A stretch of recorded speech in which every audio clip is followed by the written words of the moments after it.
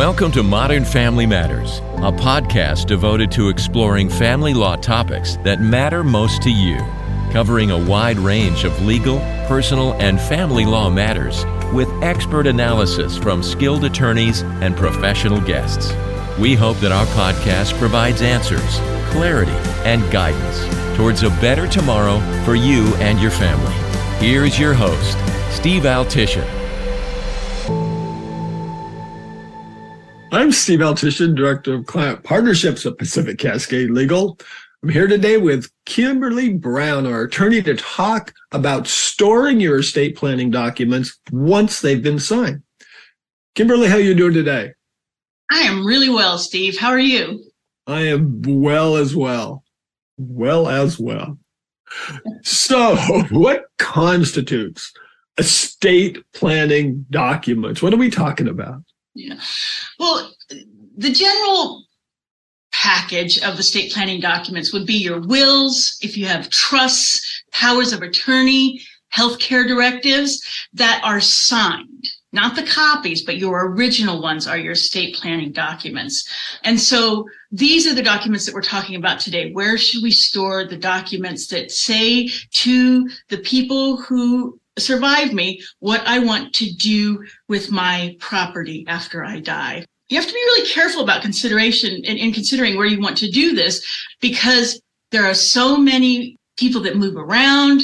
You have people who you want to be your executor that may not be family members, and so, or you're leaving something to a charity, and so you have to have your storage be somewhere that's accessible to you and to the others that may need to get them. So, again, wills, trusts, powers of attorney, healthcare, those are the primary estate documents that we're talking about. So let's go through a couple of scenarios and questions I'm sure you get asked. And the first one is, well, should I store the documents in a safety deposit box? I will say that that's my favorite place to encourage my clients to store their documents. It can be difficult, and so it's very important that if you are going to store it in a safety deposit box, that you do certain steps to make sure that everybody knows where the documents are at.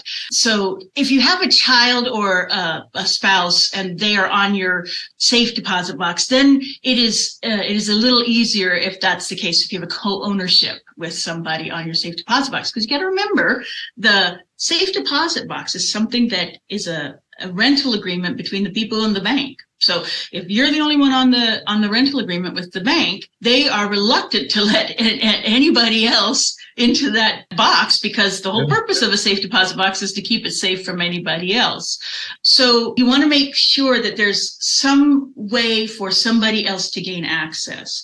In Oregon,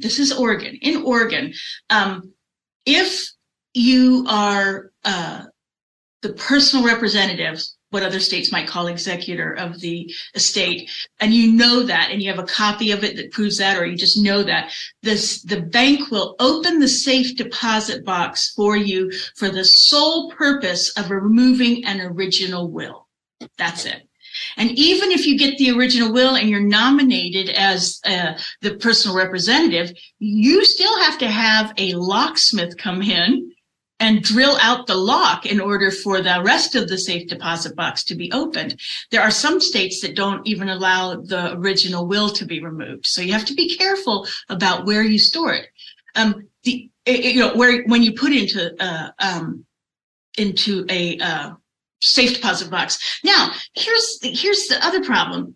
You got to let people know where your safe deposit box is. And so if you don't tell people that you have a safe deposit box at Chase Bank on the corner of, Main and 6th, and it's box number 87, the bank's not going to give you that information to get the will out of. So you have to have a way in which you tell people where your originals are. And generally what I say is take a copy and put it in a desk drawer where people would guess you pay your bills or keep your important papers that are not in a safe deposit box, and just say original located at Chase Bank on Main and 6, box number 92.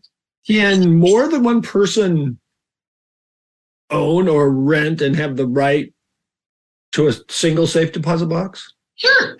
Just like almost any other piece of property that you rent or lease, you can have a couple of people, several people. You don't necessarily want a ton of people because you want to make sure that you're keeping your stuff safe, but you can have even your trust sometimes can be a co-owner of or co-leasee of the safe deposit box. So your trustee can come in and access your safe deposit box. Your successor trustee may be able to do that. So, I mean, it can be several people owning or leasing a safe deposit box.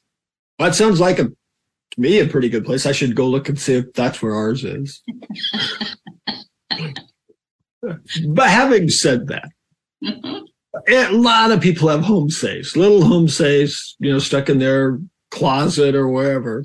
Should you just go ahead and store your original estate planning documents in your home safe? That's, again, a lot of people do use that. And I, as a lawyer, always look for potential catastrophes. And the thing that I'm trying most to do is protect your original document so that when it comes time after you've died to either probate your will or follow through with a successor trustee on your trust, I want to be sure that we can find the original documents. So if you use a home safe, you have to be careful that it's not a safe that somebody who doesn't want the will to go through probate or the trust can't just pick up your safe and walk away with it and nobody knows where it's at. So you want to make sure that your safe is the kind that is bolted to the floor, can't be moved easily. You also want to make sure that the ability to access it is both difficult to access, difficult being, a relative word, and that the ability to access it can be found somewhere. So you don't want somebody to be able to just go in and see that the keys are hanging right next to the safe deposit box, or that the combination is written on the front of the dial of the safe deposit box. So you want to be able to say, it's same thing in your desk drawer. You'll find the code or the numbers that you need to do to enter the safe in this place. So you can go there and put it there. You also need to make sure that your safe is fireproof and waterproof. And it's here that I think that is the thing that you have to be careful of. What I have learned over the years is that home safes work when they work. But there are times when if there's a fire and it is hot enough, no matter how fireproof your safe is, your safe will likely survive the fire, but the contents of the safe may not survive the fire. So if it gets hot enough inside, your papers can go to ashes and your safe will be just fine. So that's why I just love safe deposit boxes because that's less likely to happen. But again, if you have a safe and you never have a fire, your home safe's fine. So it's it's just my catastrophe looking forward, for that. Well, that's what you need. It's safe and secure, both of them. Mm-hmm. So now there's two other ways that people seem to do things with their estate planning documents, other than just putting them in their drawer, which I think I'm getting from your vibes, that's a big no. No. But what a lot of people do is they will either give them to the personal representative. Mm-hmm. Just say, here it is, you deal with it, done. Or ask their attorney if they can store it. In the old days, I know attorneys used to store wills all the time, but I don't know that that's that big anymore. Yeah. I remember when I first started working in the legal field, the firm I worked for had a safe downstairs in the bottom of this building that was really a rather large safe down there. And it was so full at that time that you couldn't hardly get the documents in there.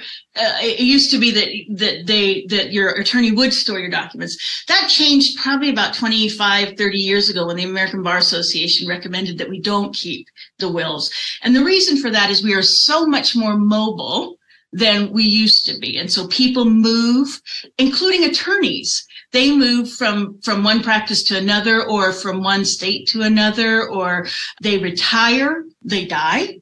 And so locating an original will that has been stored by an attorney can become very difficult.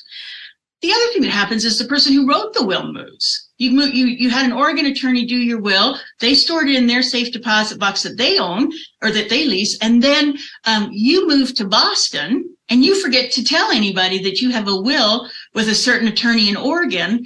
And you never do an updated will. And so nobody knows where your will is. So very rarely, I think anymore, do firms keep the wills. It's just too risky for them to not necessarily be lost, but for the parties just not to know where they are because they've lost contact with each other. And so it's important that you have your will in a place that you know and that you tell certain people, like your personal representative, it's in the safe deposit box, it's in the safe that's in my closet. I'll leave the code for you somewhere where you can find it, or here's the code or whatever, so that your original will can be located. Yeah. I imagine leaving it to your personal representative has got some of the similar problems. It seems to me that the problem isn't finding the will after you die, if you've given it to your PR, it's finding it after the PR dies before you do. Exactly. If you, no matter, the risk of losing your will, if you are not the one keeping track of it and making sure that the people who need to know where it's at can figure that out, you run the risk. PR moves. The PR takes the will with them when they move to Boston. They have a home safe that's not as fireproof as it should be. It gets burned up. They die. They become incapacitated. All of those factors, affect how your will can get lost. And so I think it's really important that the person who wrote the will, who has the will, and wants that will followed through, is the party who's responsible for keeping track of it and making sure the right people know where it's at or how to get it. Yeah. Keeping track of it. Does that include, or do you recommend that may include even some things other than your just, estate planning document, your trust or your will or your POA? Are there other things that you might want to consider keeping it in proximity with because they may be important once a probate is needed? Right. I recommend that you keep things like insurance policies and the beneficiary information around those insurance policies in your safe deposit box or with your will, wherever you keep your wills. Titles to your property, if you've got your mortgage paid off and they send you a deed, put that with your will. Stocks, bonds, investment accounts, bank account information, and your password and account numbers if you have, like a lot of people, online accounts anymore. And so you want to have that list and their passwords stored someplace. And I think that if you can keep all of that information in the same place, you've given a great gift to whoever is responsible to act as your personal representative or executor to your estate. And so we want to keep important papers all together so that the next step after you die to transfer the property is easy to start and easy to handle. Yeah, that makes sense. Thank you very much. This was, again, a great talk about what to do with your important estate stuff. And because I know of cases where they got lost. They were never found. Some cases there was a copy and lots of rigmarole, lots of legal, more costs. They could get it probated. Some they don't have anything. And then it's just, it's up to people testifying or the state saying, hey, it just goes by intestate. So it's an important step to keep aware of, isn't it? Yeah, it is. This morning I got a call from somebody whose dad died in 2010. The estate has been open and closed, 10 years ago, maybe, if it was a long estate. And they found 4 pieces of property that were in the name of the business that the parent used to own. And they found out about it 3 months ago. Yeah. Yeah. In many ways, keep it together. That's my job, to keep myself together. There you go. So thank you again, Kimberly, for sitting down to talk about storing your estate planning documents once they've been signed. So thanks. You're welcome. And thank you, everyone, for joining us. Anyone with further questions, feel free to contact our firm. We'll get you hooked up with an attorney who can help you. So stay safe, stay happy, and be well. This has been Modern Family Matters, a legal podcast focusing on providing real answers and direction for individuals and families. Our podcast is sponsored by Lander Home Family Law and Pacific Cascade Family Law, serving families in Oregon and Washington. If you are in need of legal counsel or have additional questions about a family law matter important to you, please visit our websites at landerhomelaw.com or pacificcascadefamilylaw.com. You can also call our headquarters at 503-227-0200 to schedule a case evaluation with one of our seasoned attorneys. Modern Family Matters, advocating for your better tomorrow and offering legal solutions important to the modern family.